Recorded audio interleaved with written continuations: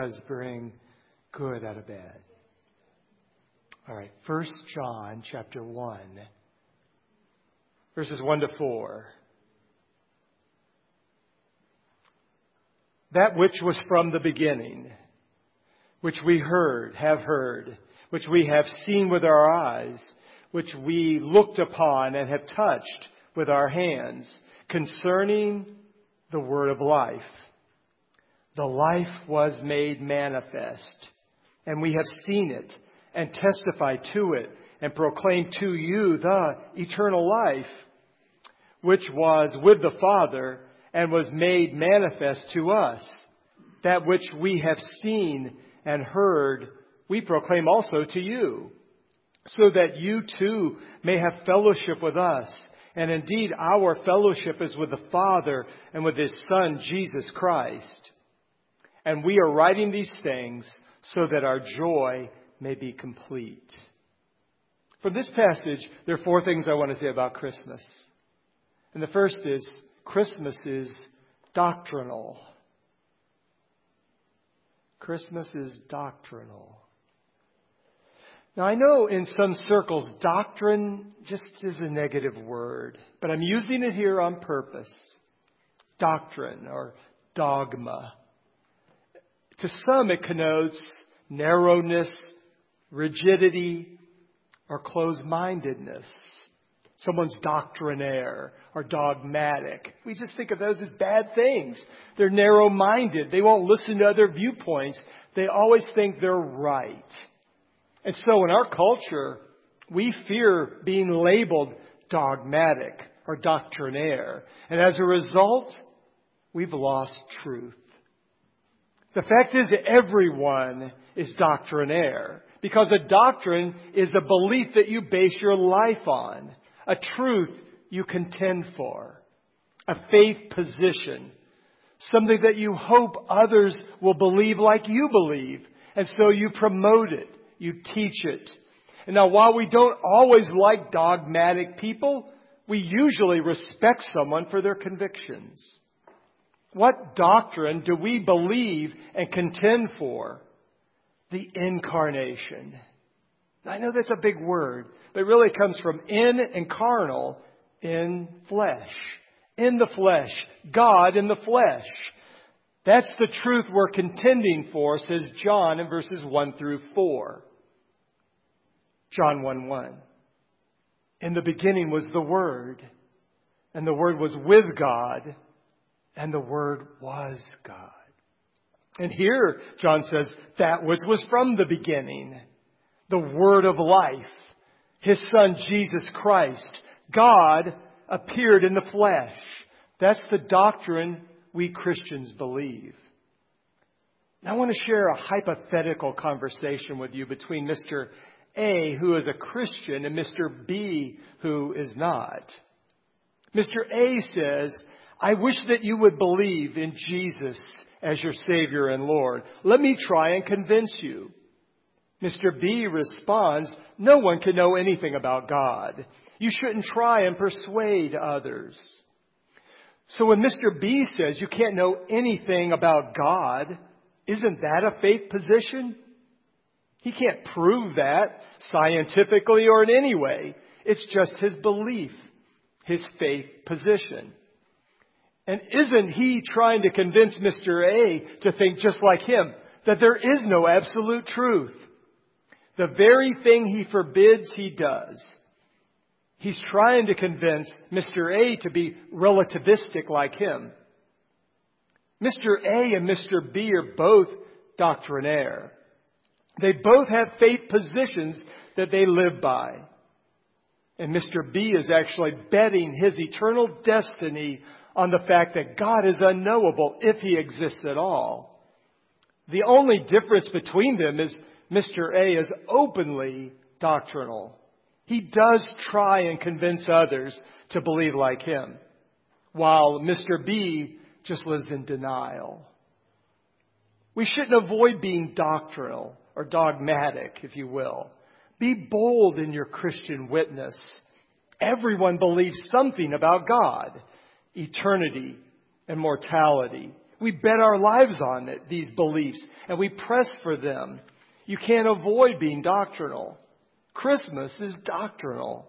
It proclaims that the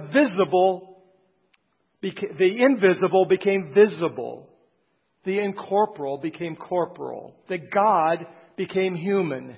The absolute became particular. The ideal became real. The divine took on human nature. And this doctrine is unique among the religions of the world. The Buddhist or Hindu would say God is immanent. There's a divine spark in everything, in that tree, in that cow, in you. In fact, you're a God. They would deny that Jesus only is the God-man. Modern Judaism and Islam would say God is too transcendent to be a man. God is removed from the human struggle. To say that Jesus alone is the God-man is blasphemous to them. Christianity is unique. It doesn't say that the incarnation is normal or common, that it has occurred once in history in the person of Jesus. Christianity is unique in holding this doctrine, which sets it apart from every other religion, which we Christians boldly proclaim. We Christians are doctrinal, and Christmas is doctrinal. Here's a second point from this passage. Christmas is historical. Christmas is historical. John says, we saw, we heard, we touched. He mentions 3 of his senses. The ultimate beginning invaded time and space. God wanted to reveal himself to people, so he appeared in a particular time and place. Galatians 4:4 says, but when the fullness of time had come, God sent forth his Son, born of a woman, born under the law. God stepped into history. It's historical. Now, there are people who say the accounts of Jesus' miracles are just myths and fables. Jesus walked on water. Jesus fed the 5,000 men, plus women and children, with 5 loaves and 2 fishes. He healed the sick. He raised the dead. We believe this, but the critics say, that's impossible. That can't be historical. Those are just stories that teach religious truths. There are many myths and legends about the gods, and this is just one more. Well, John contradicts that clearly in what he says in this text. He says, we saw him do the miracles. We heard him teach. We felt his arm. He was a real person. We ate and drank with him. We were there. John is arguing against a heresy that was creeping into the early church, certainly by the time of John, called Gnosticism, from the Greek word gnosis, which means to know. These Gnostics, or knowing ones, said, we alone have the secret knowledge of the mysteries, so we alone can reveal it to you. They believed, the Gnostics of the first century and second and beyond, that God can't be a human. That would taint him. He would no longer be God. So Jesus Christ is not God. Today, modern day Gnostics, I think, would add, Jesus didn't die for our sins on the cross because there is no sin. There is no hell. Everyone is good. Everyone's a God. John says, the doctrine we proclaim to you is historical. It's not just a philosophy. It's not just an idea in our heads. It's true. It's real. It happened. There was a wooden manger. There was a wooden cross. There was a real tomb and a stone in front of it. He really died. He really rose again. We saw him with our own eyes alive. It's not a legend, a myth, or a fairy tale that we're making up. We didn't make this up. It really happened. Ancient myths are quite different. John writes in his gospel that Jesus walked on the water. And he says, we rode about 3 miles out into the lake. He names the lake. He tells you what time of night this all happened. And he even gives you information about their emotional state. Lots of details. In his gospel, he talks about one of the resurrection appearances of Jesus, that they were out fishing and they caught 153 fish. Details.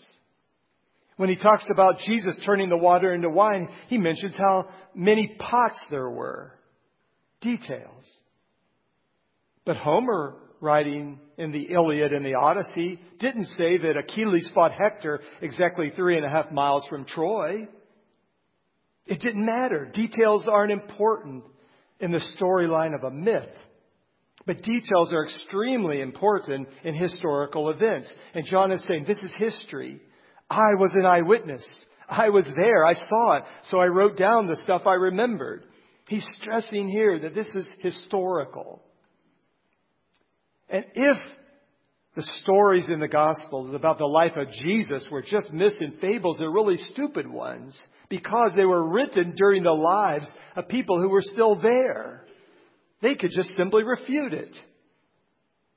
Paul said 500 people were alive and saw Jesus risen from the dead all at once. Well, many of the contemporaries were alive too. They could refute that and say, look, here's the body. We went to the tomb and we dug out the rotting corpse and here it is. That's all a lie. That would have shut up the Christians really fast. Christianity wouldn't have lasted. It would have never gotten off the ground. But it did get off the ground because it's true. It's historical. It really happened. The stories concerning Jesus were never proven false, never contradicted, never refuted, but they were rejected. We have some examples in John 11:47 and 48, and then in John 12:37. It says, so the chief priests and the Pharisees gathered the council and said, what are we to do? For this man performs many signs. If we let him go on like this, everyone will believe in him. And the Romans will come and take away our place in our nation. John 12:37. Though he had done so many signs before them, they still did not believe in him. So John is making a clear point here. Christmas is all about Jesus, who was a historical person. He really lived and really died. He really healed that person on this particular day. He really preached the Sermon on the Mount. We didn't just make that up and write those good teachings. He really died on the cross outside Jerusalem. He really rose from the dead. But someone today might say to you, if you're telling them that, don't be so dogmatic. It doesn't really matter if that stuff happened or not. What's important is those stories make people feel really good about their lives. It doesn't matter if it's historical or not. Just be like Jesus. He's a good example for us. The person who says this is also being dogmatic, and they believe in salvation by works. Just be a good person. Do good deeds. Be tolerant and accepting of every lifestyle practice. All religions are really basically the same. They all have the same God, just call him a different name. It doesn't really matter if Jesus is God or not. He was a good man and a good teacher. Just follow his teaching. And to that, you as a Christian have to say no. Because it leads me to think I'm saved by my own efforts. I'm not sinful. God won't send me to hell for rejecting Jesus. And that is very dangerous. It's Gnosticism. Christmas isn't about a good man who said good things to really good people. It's about the fact that God came. He became a man. He lived and died for our sins so that we could know God. And when we trust in him, he gives us the free gift of eternal life. We're saved by his grace alone. If Jesus' life, death, and resurrection aren't historical, then you're just being a religious person and you're trying to save yourself by your own works. Here's a third thing about Christmas from this passage. Christmas is mystical. Christmas is mystical. And I have to admit, I'm a little afraid of that word. Because it almost seems like it's the opposite of historical. But it's not. John uses the word in this text, eternal life. Well, that sounds mystical to me. You can't buy that. You can't manufacture it in a lab. He says in this passage, our fellowship is with the Father. Well, that's certainly mystical. That's a deep, hard to explain relationship with God and other Christians that's only possible because of Jesus. Fellowship is a great Greek word. Koinonia means to participate in or sharing in. It's participating in the life of God through faith because Christmas is true and historical. God isn't an idea or a force. He's a person that you can know and have fellowship with. You can know him personally. He's graspable. Because God came in the flesh, we can grasp what God is like better. He's a human like us. He became a baby like us. We've all seen babies. We were all a baby once. So we can relate to Jesus because he was a baby. He cried and wet his diaper. He got hungry and thirsty like us. He wept. He got angry. People hated him. They killed him. He had the total human experience so we can know him and God. And that makes Christianity so much more personal than Islam with its cruel, unreachable God. God also sent the third member of the divine Trinity to help us know Jesus better because the Holy Spirit lives inside us. He lives in our hearts, and that's mystical too. The Holy Spirit makes Jesus real to you. He helps you understand God more. Listen to what John says in 14:26 of his gospel. But the Helper, the Holy Spirit, whom the Father will send in my name, he will teach you all things and bring to your remembrance all that I have said to you. So Christmas is God's invitation to you to know him personally. He's come near. He doesn't want to be just an idea or a religion or a concept to you. He wants to be your friend. And having a relationship with God then helps you have relationships with other people at a deeper level. I remember as a non-Christian, before I got saved, having, I thought, such a deep bond with my fellow football players on our high school team because we went through two-a-days together in the hot, boiling sun, just kind of enduring it. But we were a team. And then I remember as a Christian having a deep bond with my fellow seminary Greek students of trying to learn a year's worth of Greek in 10 weeks. And just that experience that we shared together made us really close.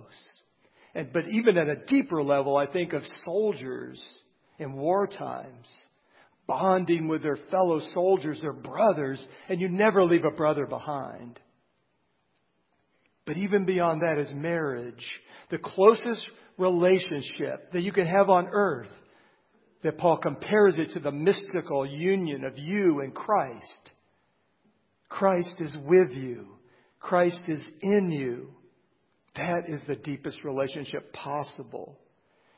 But deep fellowship with other Christians is also possible because we share that union with Christ. They are truly our brothers and sisters. And the last point about this text I want to make is Christmas is emotional. Christmas is emotional. People get emotional at Christmas. Maybe you were emotional yesterday. You can be emotional in a bad way, right? That you lost a loved one. And so Christmas is hard. It's sad. Maybe you feel lonely. Or others, man, Christmas is the happiest time of year. Gifts and Christmas trees and lights and toys and cookies and eggnog and fruitcake and all the other stuff of Christmas just makes it nostalgic, and we have such fond memories maybe of our youth and Christmas time. But that's not the emotion I'm talking about. I mean joy. And joy isn't based on circumstances. John isn't saying here, you all need to get it together so you can finally have some joy. He says, I already have joy, and I want you to have joy, and I'm deriving joy from your joy. My dad was with us for Christmas, and that was so wonderful. Probably the last time my nearly 91-year-old dad is going to be here in Virginia. But I asked him, I said, I have this memory that you told me about something where we used to live. And do you remember it that way? And he says, oh, yeah, I remember it that way. And he was telling me about this subterranean river that was below Massillon, Ohio. He said they had the best water supply anywhere around because of this underground river. And he still remembers that as the case. And I think that's a little bit like joy. It's a subterranean river. You know, on the surface, it could be a drought, but underneath there's still lots of water. If you drill down deep enough, you're going to find it. And that's what joy is like. On the surface of your life, as you're living it out, man, things can really stink. It can be really hard. But you know what? If you drill down there, on the inside of you, there's that river, and you can tap into the joy of the Lord. Christmas is the subterranean river of joy that you can experience year-round. So are you experiencing it? Maybe you've heard about the missionaries. They were Amish and Mennonite missionaries that were released. They were held captive in Haiti. Maybe you heard about them being captured. Well, they've been released December 17th. I think it was. Maybe it's the 15th. They escaped from their captors. And they were interviewed, and they talked about what kept you guys going. And they said, oh, we sang a lot. And we prayed a lot. And they sang, the whole group of them were being interviewed. The whole group of them were standing up, and they were singing a song from Psalm 34 about the Lord encamps around those who fear Him. And they were singing, and as I looked at them, I thought, they don't look very joyful. And I thought, oh, you think they'd be smiling and building it out, and they were just very prim and proper and standing there singing it. But then I realized, no, they had joy while they were in captivity, and they had joy now. Maybe they weren't the most expressive outward people, but they had a deep reservoir within. The joy of the Lord is their strength that kept them going. Let me read a poem, and I'm about to close here, from Joseph Bailey, entitled, Praise God for Christmas. Praise Him for the incarnation, for the Word made flesh. I will not sing of shepherds watching flocks on frosty nights or angel choir stirs. I will not sing of a stable bear in Bethlehem or lowing oxen, wise men trailing star with gold, frankincense, and myrrh. Tonight, I will sing praise to the Father who stood on heaven's threshold and said farewell to His Son as He stepped across the stars to Bethlehem and Jerusalem. And I will sing praise to the infinite, eternal Son who became most finite. A baby who would one day be executed for my crime. Praise Him in the heavens. Praise Him in the stable. Praise Him in my heart. And if you don't have that Christmas joy this morning, you can have it. But just say, Jesus, come into my heart. Be born anew in me. And if you have it, you're certainly going to want to share it with others. Who can you share it with? Be thinking about who in this coming year can I really share my faith with? I've been trying to live it out, but I need to share it. I need to express it. Let them know what I really believe and think about Jesus Christ. You might invite someone to church, but better yet, invite them to Jesus. Heavenly Father, again, like Joseph Bailey, I am so glad that you sent Jesus to us, that God, the second member of the Divine Trinity, became one of us, a human being, so that we might come to you and we might know what you're like. a good, good Father. And thank you that you sent him away from heaven down to us, and that he came, and he lived, and he died, and he rose from the dead, and he's now with you, ascended to heaven by your throne, where he ever lives to make intercession for us. Thank you for the gift of your Son this Christmas. We celebrate that, we praise that, and our faith and belief is in him. And now empower us to live out that faith before others. In Jesus' name, amen.